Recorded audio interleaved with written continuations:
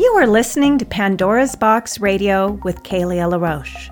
For more information about my products and services, counseling, coaching, hypnotherapy, books, and audios, please visit narcissismfree.com or pathbacktoself.com. Hello and welcome to Pandora's Box. This is Kalia, and today I'm going to give you permission to be yourself. If I were to ask you, who are you? How would you answer this? A good part of my work in my journey through life has been in self-discovery, discovering who I really am and stepping into it. Now, the majority of work I do with others involves helping them to discover who they are and finding the courage to step into it. We live in a world of programs. Our society is steeped in various programs that tell us who we should be.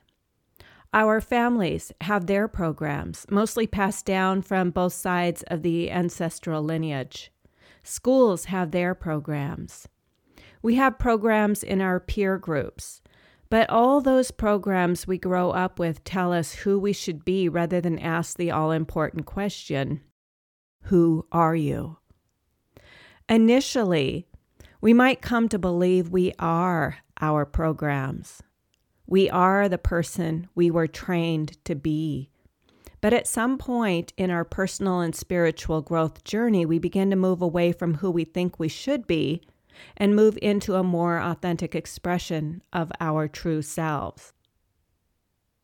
Society's programs enforced upon you become part of your false self. Your false self is created from the beliefs and expectations of key people and groups in your life. These expectations and beliefs tend to separate us from our feelings, our intuition, and our soul. We become bodies running a program rather than souls having a human experience. On the journey to becoming authentic, you will need to shed those programs, those beliefs and ideas of yourself that have very little to do with who you really are deep down, underneath it all. Our feelings are one of our first guides. When something feels wrong or bad or painful, it gets our attention if we are paying attention. We need to learn to listen to our feeling self. If you're running the common program, don't feel, you'll have developed all kinds of sophisticated ways to separate you from your feelings. Drugs, alcohol, work, relationships, and other distractions are common ways to avoid feeling. I'll give you an example of a teenager going into college with the question, what do I want to be? Say he's really drawn to being an artist and express his creative side, but his parents urge him to become a doctor or a lawyer or something that will bring him a great deal of social respect, money, and prestige. He's told that he will never be able to make it as an artist. He's told about the starving artist. He's told his college tuition will be wasted pursuing this path. He's told he's too young to really know what he wants and he should just listen to his parents. He ends up complying and studying to be an attorney, only to hate it in the end. He finds himself living in a nice home with a nice car and a beautiful wife, but feels empty, depressed, and disconnected. His parents are proud of him and brag about all of his achievements with their friends, continually enforcing that he made the right decision. He likes that he has his parents' approval, but he's still miserable in his comfortable life. When someone asked him who he is, he says, I'm an attorney. Being an attorney has become his identity because he basically sold his soul to become this. He could also say, I'm a husband, a father, a son, a brother. I like to golf, work out at the gym. But is this who he is? This man is depressed because he is suppressing his feelings. He's suppressing his feelings because it isn't safe for him to feel. If he were to feel his discontent, his anger, his sadness, his emptiness, and his heartbreak, he would have to admit to himself that he created a false life, one that isn't really his. If he were to admit he was living a lie, he would have to change it. And by this time, he's in too deep. He has a wife, children, an expensive mortgage, expensive car payments, and student debt. He couldn't very well quit his job and just become an artist, so he denies his pain and continues living his illusionary life, medicating with alcohol and the pursuit of money. Because he isn't being real with himself, he isn't real with his wife, who is also living a lie, and his marriage breaks down. He goes through a divorce, and his wife and children get the house that he's paying the mortgage on, and he moves to a condo in the city where he amps up his drinking and nightlife as a way of coping with this loneliness and emptiness. Eventually, he becomes a full-fledged alcoholic who hates himself, his job, and his life. I'm sure you probably know people like this, and maybe you've even been this person in some form or another. The saddest part of this story is that our society encourages this kind of life. We become enslaved to the program. And for Americans, not to live the American dream, but the American lie. Ironically, the American dream begun as just that, a dream of freedom and opportunity, but it quickly became a program of enslavement that separated us from ourselves. Most of us do have the opportunity to choose what path we wish to pursue in life. There's nobody holding a gun to our head telling us we must take this road. It's our survival program that causes us to make the choices that we make. We may end up choosing what will make us the most money or get us the most approval, but rarely do we learn to follow our heart and pursue our soul's calling. Of course, who we are isn't what we do for a living, but what we do often expresses who we are. When you're an authentic human being, you choose the path that is in the highest integrity with who you are. You're honest with yourself because you know yourself. The late mythologist Joseph Campbell talks about following your bliss. I've been pretty good at following my bliss in life. Another word for following your bliss is follow inspiration. When we go in the direction we're inspired to go in, we're being true to ourselves because our inspiration comes from the deep well of our soul. Yet many people I've worked with don't hear the voice of inspiration. We often don't hear inspiration because we never really learned to listen. We listened to all those outer voices and never truly learn to tune into our inner voice.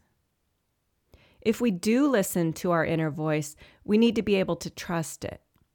We might ask ourselves, what if my inner voice takes me the wrong direction? Well, I found that our inner voice, our true soul-connected, soul-inspired inner voice can't mislead us. It takes us down a path that is true to who we are in that moment. And it's not to say that we won't change. We're always growing and evolving, and this means we are always course correcting. This is all part of the journey. We really aren't meant to pick one path in life and then stay on that path for our entire life. That might be the way things were 100 years ago, but it's no longer like that. We are spiritually evolving as human beings. Whether we choose to participate in the spiritual evolution of humanity or not, we're still on a path of spiritual evolution. In fact, the events playing out in the world today are part of this spiritual evolution. It's giving us the opportunity to retreat from society and all its programs and go within. There's such an opportunity here for so many, and yet many will miss it. The narcissist is known for having a false self. This means the narcissist is plugged into an egoic image of who he or she is and doesn't dig deeper into the inner realms to explore the true self that is waiting there to be discovered. The narcissist also lives in a reality that is enforced onto everyone around him. The message is, you need to be who I say you are, or who I think you should be, which is an extension of me. The narcissistic parent will often insist that his or her child follow the narcissist's chosen path for the child, rather than allow the child to choose its own path. In the narcissistic reality, there's no such thing as what you want for you. Instead, it is what I want for you. So when you live with a narcissist or are in a relationship with one, or you work for one, you will notice that you don't have permission to be yourself. If you really don't know yourself to begin with, you may not notice right away that you're jumping through the narcissistic hoops that are being set up for you. You may not notice how you are sacrificing your freedoms in order to be something for someone else. Because we live in a predominantly narcissistic society, if we haven't been encouraged to be ourselves in our childhood or early adulthood, or we haven't done the necessary inner exploration, we're groomed to fall into the trap of self-sacrificing for the benefit of another person, group, or job. The narcissist will tell you you shouldn't feel that way, or even tell you you don't feel that way. You don't even have permission to feel the way that you do. So if you grow up in the narcissistic paradigm, you may find that you constantly question and doubt how you feel and the decisions you make. The narcissist not only denies his own feelings, but he denies your feelings. So feelings are not a valid part of the relationship. They will always be invalidated and dismissed. You may say to a narcissistic parent, I want to go to art school because it feels like the right path for me. And you're likely to hear, I don't care what feels right for you. You need to do this because it is the right path for you. A narcissistic parent can't see you as an individual with his or her own ideas, feelings, thoughts, and beliefs. Therefore, your ideas, feelings, thoughts, and beliefs are dismissed in these types of relationships. You see this dynamic also in many churches that tell you what to believe and shame you if you question a particular belief or even ask a question that can't be answered using the acceptable dogma. Church members often receive the message, believe how I tell you to believe and don't ask questions. You may even come to believe that it's sinful to ask questions. Thinking for yourself is discouraged in many systems. Inquiring minds are not welcome. We're often asked to be sheep and follow the herd. It is the black sheep that can't blend in with the herd, which is where we get the phrase black sheep of the family. The black sheep of the family is the one who doesn't fit into the imposed system and is often rejected and cast out as a result. You may have a lot going against you when it comes to finding the courage to be yourself, but if you're looking for permission to be yourself, I'm here to give it. You came into this life not to follow the herd, but to express your unique gifts and talents. You've come here to be yourself, and the true spiritual path is one of being true to the divine presence within you.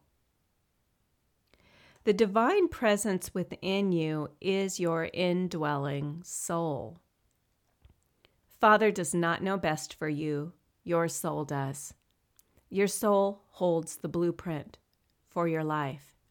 And if you don't follow this blueprint, you will find yourself feeling depressed, disconnected, alienated, and living a lie. The truth will set you free in more ways than one. The truth of who you are sets you free to be who you are.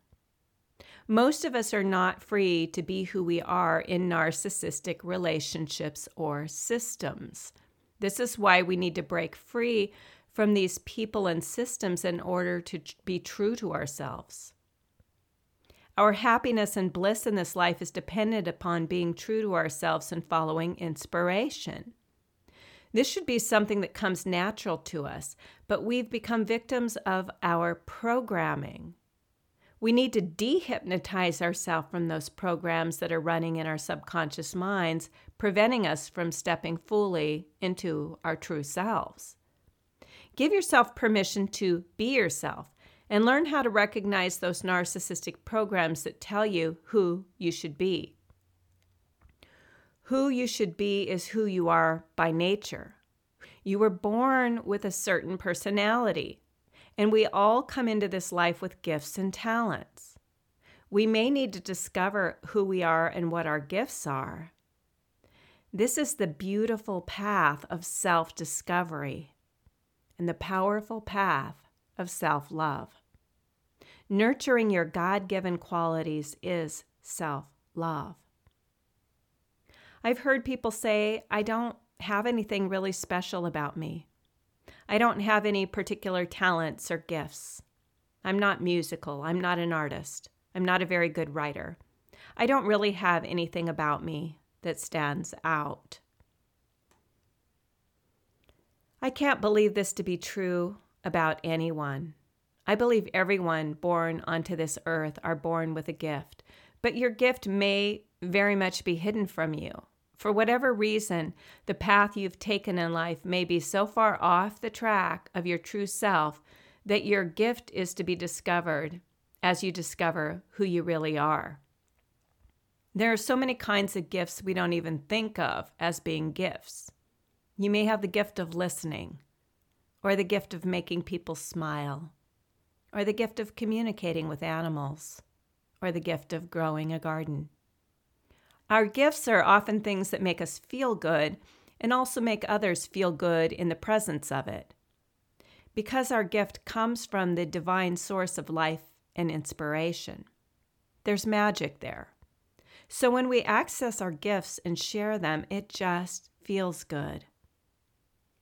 I feel blessed with many gifts. One of them that you may not know about me is the gift of food creation. I'm a lover of good plant-based food and have so much fun creating delicious dishes to share with others.